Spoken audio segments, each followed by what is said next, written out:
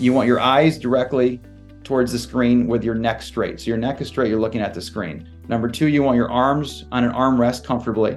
And number three, you want your keyboard and your mouse in a position where your arms don't have to leave your body or leave the armrest, if that makes sense. It's harder to describe without showing you, but hopefully that was all right.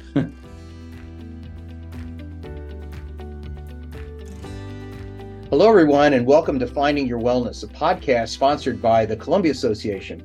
I'm Dr. Harry Oken, a community physician for over 35 years and the medical director for the Columbia Association.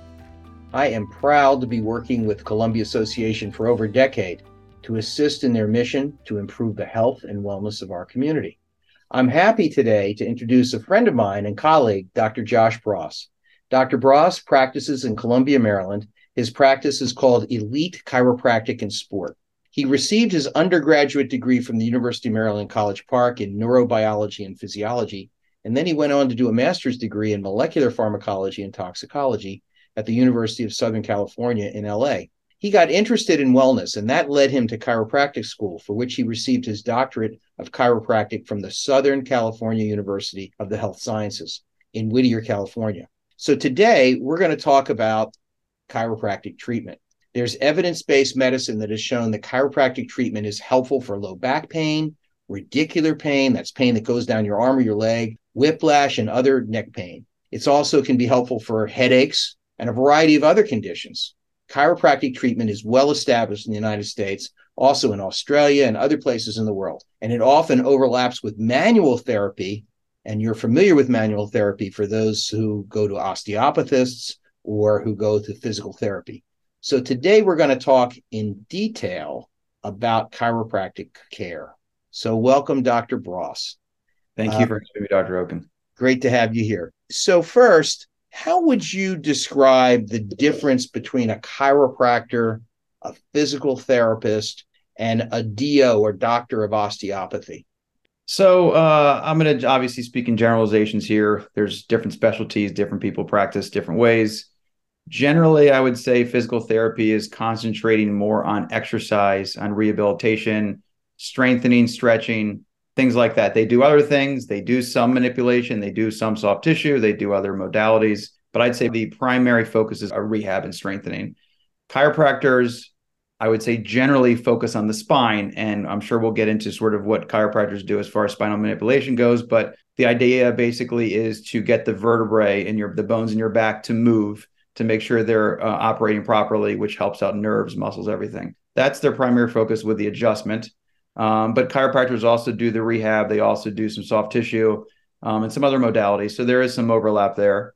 And then osteopaths, I think originally a little bit more like chiropractors with more manual therapies, but have sort of progressed more towards being more similar to medical doctors, physicians, work in hospitals and doctors' offices. And obviously some of them still do the manipulative stuff, but I think they've transitioned a little bit more to like sort of the medical side of things. So each profession, I think, overlaps a decent amount, but generally each one sort of has their specialty that they work with. Got it. So when you went to school for chiropractics, it was a 4-year experience, right? It's I always say it's 5.5 years they squeeze, or 5 years they squeeze into 3.5 years. Got it. And you learn anatomy and physiology, and then you practice. Yes, it's the first year and a half is pretty similar to medical school in terms of anatomy, physiology, biochemistry, and then after that we sort of branch off and do different stuff in medical school.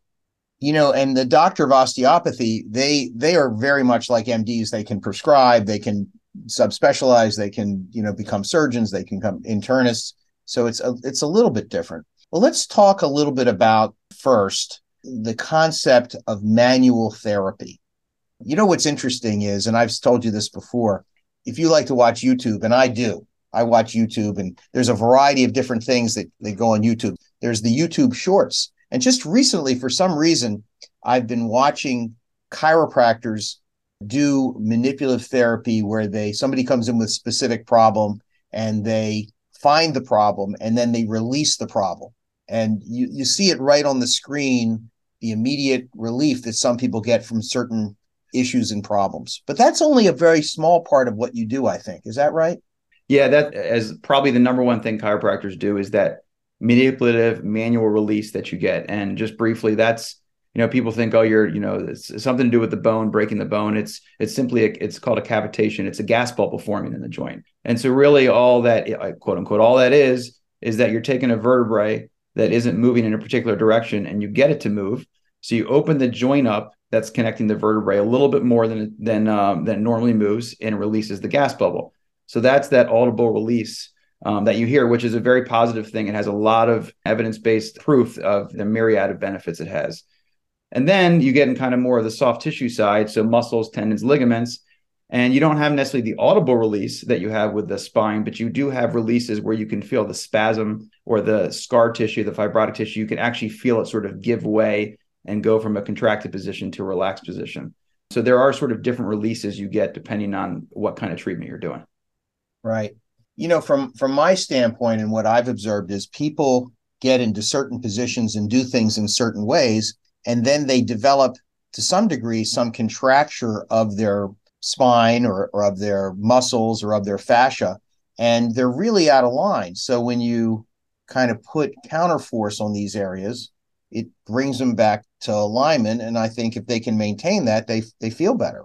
Yeah. I mean, the traditional philosophy of chiropractic, at least one of them, is your body has an innate ability to heal itself. And so when things get out of alignment, if you put your body back into alignment, then your body will be able to heal itself. And then instead of just live, you thrive. Right. But in your practice, you actually somewhat go beyond that. You explore nutrition and you explore a whole variety of other issues, right? Yeah. I think it's important to when you have a patient in your office to look at the whole person, not just look at they're coming in maybe with slouched shoulders, but are they inflamed overall? It's important to talk about their diet. It's important to talk about what exercise they're doing. Are they sitting all day long? Because I would say I can fix somebody with poor posture, but if they continue to have poor posture at their desk after they're feeling better, if they continue to eat, like for instance, processed foods that cause inflammation, if they continue to sleep in a poor position with a bad pillow, they're most likely going to get issues down the road. And so if you take a look at everything, then you can treat the person a lot better and hopefully prevent issues from coming on in the future. Yeah. So let's take a specific example. You may not remember this, but I remember it well. A number of years ago, I hurt my right elbow area. I had a bad case of what's called tennis elbow. Medically, we call it lateral epicondylitis. And I couldn't get it better, no matter what I was doing. So I came to you and you fixed me in a number of ways. So I want to talk about how that was done, because it's application to many things that you do. So first, you concluded that I was right. I made an accurate diagnosis of lateral epicondylitis or tennis elbow. And then you manipulated the soft tissue. Talk a little bit about that. Well, first, I'd like to say, in knowing Dr. Oken for a long time, he's usually right. He's very smart. And so usually when he comes in or he sends a patient in, he's pretty accurate. So just sort of, if you think about the etiology of an injury, when you have a tennis elbow, I'll just use tennis as an example, but it can be anything that causes repetitive stress. You use the muscles or the tendons that attach to your elbow quite a bit. So let's say swinging a racket, going back and forth with your wrist. And then if you do that too much, if you're not strong enough to handle it and used a bigger racket, you changed your grip, you went from playing tennis to working on the computer all day long typing, you have these abnormal stresses on the area, which leads to micro tears. And if you do that over and over again, what's called repetitive stress, you start to have this accumulation of scar tissue form in the area, which the medical term might be an adhesion. And when you have these adhesions, you have this scar tissue build up. And the way I like to describe it to my patients is if you think about a spider web built into an area where there should look like uncooked spaghetti, you have this built-in spider web that sticks and binds, and it causes tightness, it causes weakness, and it causes pain. Resting these spider webs of the scar tissue does not get rid of it usually. Icing it can help, heat can help, stretching can all help, but they're usually temporary because, again, you have this ball of scar tissue that is not going anywhere. So one of the specialties that I have in my office is that we specialize in breaking up the scar tissue. So we do various techniques, and there's a lot of techniques out there. The ones we like to use, we use these stainless steel tools called the Grasson technique, where we dig into the scar tissue. So we manually get in there and break up the fibers of the scar tissue. We use another technique called active release, which is more using my hands and moving the arm and the elbow around in various positions to basically break up the scar tissue. And then another technique that works really well in combination is dry needling. So where we take these needles, these acupuncture needles, and we stick them right into the area where the scar tissue is, and it helps to also release those fibers. So when you actually get in there and you break up this network of, again, these spider webs, now you're allowing the area to heal itself. And so where maybe others have failed with these various techniques that they might use, or you've just tried rest, you've tried ibuprofen, sort of ibuprofen, rest, these are Band-Aids. They might help while you're not doing it, but as soon as you start using it again and playing tennis or racquetball or pickleball or whatever it is that you like to do, it's just not going to go away. And so in your case, it's kind of, we employed, all three of them to try to fix you as fast as possible. And thankfully it worked. Right, right. So what was happening is, for our listeners, at the molecular level or at the tissue level, I was trying to heal. But the way I was healing was actually laying down healing cells, fibroblasts, but they were actually counteractive because they were creating kind of a contraction, right? Yeah. Right. And then building a scar. And then in my day-to-day use of it, I kept on, I think, breaking the scar and causing more inflammation. And that went on and on and on. And you're right. In this case, you probably don't remember, but my tennis elbow began after we had a really heavy snow. And I was outside, shoveling, constantly rotating my elbow, pronating it and supinating my hand. And it was so sore, I could literally not even pick up a fork for a while. Yeah. So you did the active release, which is a great technique that I actually use a lot of times when people have abductor strains using a lacrosse ball. But you did the active release where you found the very, very most tender area, and you felt it, and you could feel what? What do you feel when you do that? Yeah. So, just from working on thousands and thousands of people over the years, you develop a feel for what feels normal, what doesn't feel normal. So there's a bunch of different things that we can feel. I don't remember specifically in your case what I felt exactly, but generally what I'm feeling is I'm feeling tension in the tissue. I'm feeling when I move your arm around, is it gliding properly? Tissue is supposed to glide as you move it. Is there a grittiness to it? Normal, healthy tissue is sort of soft and supple. Damaged, scarred tissue has a grittiness to it. And then I can also sort of palpate to see meaning feeling the area to see if it's inflamed. And so I kind of just get an overall general feel as I move your arm around, move your elbow, move your wrist. By just understanding what's normal and what's abnormal, I usually can find the spot pretty quick. And that's most likely what I did with you. Right. That is what you did. And then I remember you found a particularly tender area, you made it release. And then after that was when you used the Graston technique. Explain that a little more to our listeners. Sure. So the technique, you have these different stainless steel tools, and there's 6 of them, and there's different sort of shapes and sizes, different contours for different body parts. And kind of going back to the example of the spider webs and sort of laying in an area of uncooked spaghetti, I'm trying to break up the spider webs and help realign the fibers sort of along the line of those uncooked spaghetti. And so you take these stainless steel tools, you find the sort of the shape and the concavity or convexity you're looking for on the body part, and then you're digging into that tissue where that scar tissue is, where those spider webs are. And you, by digging into it, and you can dig into it in different ways. You can go perpendicular to the tissue, you can go parallel, you can do more circular motions. But the idea is where you feel the most resistance under the tool, and believe it or not, I can feel that there's vibrations that come up to my hand through the tool. I can feel where the most resistance is, and then I can use the tool to dig in and manually break up that scar tissue to allow that area to finally start to heal itself. And then the after effect of that is what? What do patients expect? Early on in treatment, first visit, second visit, they can be sore. Sometimes they can even get a little bruised. It's totally normal. I always kind of joke and say I'm beating the area up, but I'm sort of initiating this inflammatory healing response. And so when you dig into an area, you can leave it a little sore, a little bruised, but usually it doesn't last very long. It's not bad at all. And usually you feel a heck of a lot better after the soreness starts to go away. Usually one treatment's not going to do it though, right? It's going to be. Yeah. I mean, if you think about most of these injuries, it's cumulative over a period of time. It could be a few days, but usually it's weeks, months, or sometimes even years. And so you have this accumulation of this scar tissue. The pathology of the tissue has changed over time. So you go from that normal, healthy, soft, supple tissue to this gritty, tight, gravelly, inflamed tissue. And so it takes several treatments, sometimes less, sometimes more, but at least usually several treatments, because you want tissue turnover to happen in the area where you go from that pathologically sort of diseased tissue, if you want to call it that, to that healthy tissue that doesn't generate pain and doesn't generate inflammation. So usually it's a cut 2 or 3 times a week. Could Right. be 2 weeks, 3 weeks, 4 weeks, but it's repetition, repetition, repetition. And the analogy I like to use with patients is it's kind of similar as like working out, running, doing yoga. You're not going to put on muscle working out by working out one day a week. It takes repetition, repetition.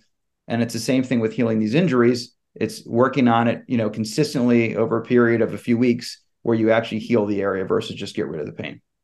So if you thought about the most common thing that people come to the chiropractor for, it's usually neck pain and back pain, right? Right. So how do you approach your typical back pain patient? So, everybody, even people that do the same techniques as I do, we all have our own sort of way to go about it. First, I look globally at the patient. I try to, look at their posture, look at the way their hips are aligned. Are they shifted? Are they not? Look at their pelvis.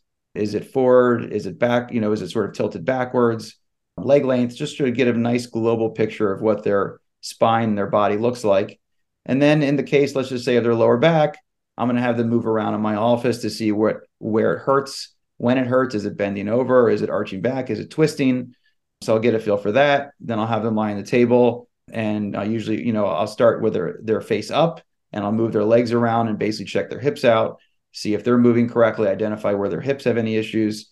Then they turn face down, and I palpate their back, which means basically I'm feeling the back. I'm feeling the muscles. I'm feeling the joints in the back. There's joints that connect each vertebrae called your facet joints, FACET, and they should have a bounce to them, like your elbow, like your wrist, they move. And so basically when I push on them in various ways, I'm feeling for the bounce, and a bounce is a healthy facet joint. If it doesn't bounce, it's not healthy necessarily, and that's something that needs to be addressed. So I palpate all the facet joints. I palpate their pelvis. They have joints called your sacroiliac joints. You have your sacrum. And I really, again, get an overall feel for the back, their low back in this condition, the health. And then I evaluate all their muscles, where they have tightness in their muscles. Do they have the scar tissue we were discussing? And so it's really a general, you start sort of global and then you go more specific. And I really try to make a point to identify the exact area that they have pain. And so I'll palpate a bunch of different areas. A lot of times what I'll say to the patient is, I'm going to number these spots. You tell me where it hurts the most. And then I also give feedback where I feel it the most. And usually it matches up. Oh, number 3 is the worst. Yes. Okay. Right here. It's your right facet joint. I think this is your main issue. This is going on. And then after that, we talk about the treatment plan and kind of what we were just discussing, how many times to come in the office that I think is that you're going to need. And then, of course, we reevaluate along the way. Is it something that is more than we can handle? Do you need medicine? Do you need to talk to your medical doctor, your primary care, an orthopedist? Do you need x-rays, MRIs, which we can order, or we can refer out to order that? So it's really, trying to incorporate everything we can to help the patient get better as fast as possible. Well, one of the things I think that was probably made you very busy was during the pandemic, when people were sitting at their computers all day, using a mouse, doing this, doing that. And I wonder if we could just finish up by you giving everybody some good pointers on how to ergonomically take care of yourself while you're using your computer and your mouse and sitting. Yeah, sure. And you're exactly right. During the pandemic, once we opened, of course, we got a lot of people coming in saying my neck or my back hurt because they're now working at home at their kitchen table or even on their couch, something that they're not used to, and they don't have a great setup. So some easy tips. First of all, I pretty much always recommend a desk that you're able to stand and sit. It goes from one to the other. I think sitting all day, even if you have perfect posture, can cause problems. I also think standing all day can cause problems. And so really my favorite is a desk where you can easily sit for an hour, stand for an hour, sit for an hour, stand for an hour. But if you're sitting, I like this. The laptops are not good to work on. Laptops, as I'm looking at mine right now, I have to look down at the laptop at the screen. So immediately I have to basically, it's called flexing your neck or bending your neck down to look at the screen. So if you have a laptop, I always recommend you can either buy a laptop raiser where it raises your laptop up, or you can even just use a box if you don't want to spend any money. And really what you want is you want your eyes, and there's various people that have different opinions, but generally, if you're looking straight ahead, your eyes are looking towards the top of the screen or even the middle of the screen. You're not having to look down at all. You're not looking up, but with your neck in a very sort of straight position, you're looking at the middle of the screen. You also want a chair where you can rest your arms at your sides comfortably. If your arms are up and away from your body, you immediately increase tension in your neck and your shoulders. So you want your arms on the armrest. So your arms are relaxed and all the muscles around your neck, they call it specifically like the upper trapezius, you don't want them to be active and holding your arms up. They're way more relaxed when your arms are on the armrest by their sides.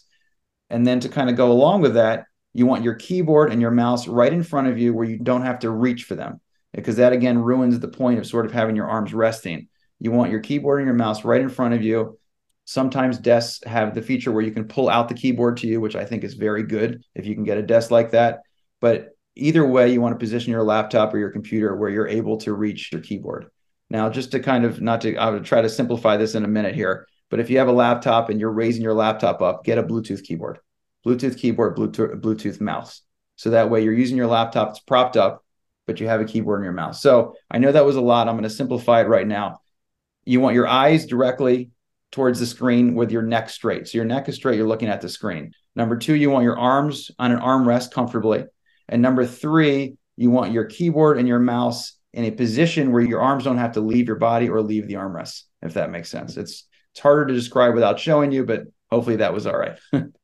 That's great. You may not remember this, but I developed mouse shoulder during COVID. It was just a horrible aching, and you fixed me from that too. So that was great. That's great to hear. It was good. Well, This has been a great discussion. We talked about where manual therapy fits in with chiropractic care and physical therapy, and common things that people experience and why they go to the chiropractor. So this has been a great discussion, and ergonomically how important it is to sit and stand and move. So thanks for being a guest, and thanks to our audience for listening, and thank you to the Columbia Association for sponsoring Finding Your Wellness. This is Harry Oken for Finding Your Wellness. Thank you for having me, Harry.